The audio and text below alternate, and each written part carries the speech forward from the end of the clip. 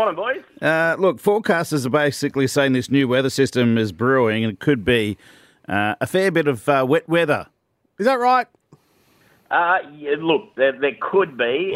These are the catchwords of meteorologists, of course. There could be, maybe, possibly wet weather. Yeah, absolutely.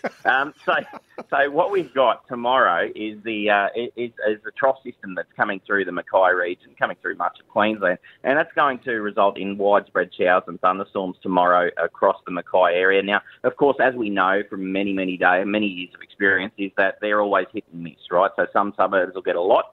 Some suburbs won't get much more than a drop. But there will be quite a few of them around the Mackay area pushing towards the coast, and that includes the Whitsunday coastline as well. So there's a very small chance we'll get one of those today, but a much better chance we may get one, maybe two, maybe even up to three of those tomorrow. Then on Thursday, we've got a little bit more isolated activity. It's going to get quite warm, about 33, maybe a little bit more than that, particularly in the western suburbs. It's going to get hot and humid on Thursday, and we'll see an isolated shower or storm in the afternoon. Once again, that one there is going to be a lot more mist than hit, so there's a lot more chance of it missing you than Wednesday stuff.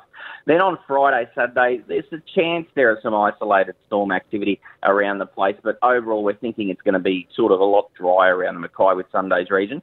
And then on the weekend, interestingly, we have a developing monsoon way up in the north of the state, but we're also starting to see some moist air coming in from the Coral Sea into the Mackay region as we get into the weekend and even early next week. Now, the rainfall totals from that are highly variable, so I don't want to speculate as to how much rain could be happening, and I wouldn't trust any weather app that's telling me how much rain I'm getting into that early week period, because if that moisture sets up just a little bit further south of Mackay, then Mackay will miss out on most of the shower activity. If it sets up in the right spot, those numbers will peak up around 50 to 100 millimetres in a day, maybe even a little bit more than that if the right sort of systems set up in the right way. But at this stage, today, this week's going to be showery, stormy from tomorrow, and then might just hold off on declaring Armageddon for next week. So basically, what you're saying is some parts won't get a thing, but it'll be really hot on Thursday. Yeah, well, from Thursday, Friday, Saturday, all those days are just going to be hot and humid. They're going to be yuck days, and going to be really warm at night too, around 24, maybe even 25 at night. So yeah, just really warm, humid days, warm, humid nights, and the storms are more than likely on Wednesday, possibly Thursday. Then a bit of a drying out phase, and then, of course, we look to later in the weekend, early next week. So we might have a chat maybe late in the week or something where we've got a better idea of what's happening early next week. For Christmas, I got one of these new weather station things. We spoke about this a few years ago. It's like a test tube thing with the crystals inside of it, and they form when there's storms around, and then it's a thing.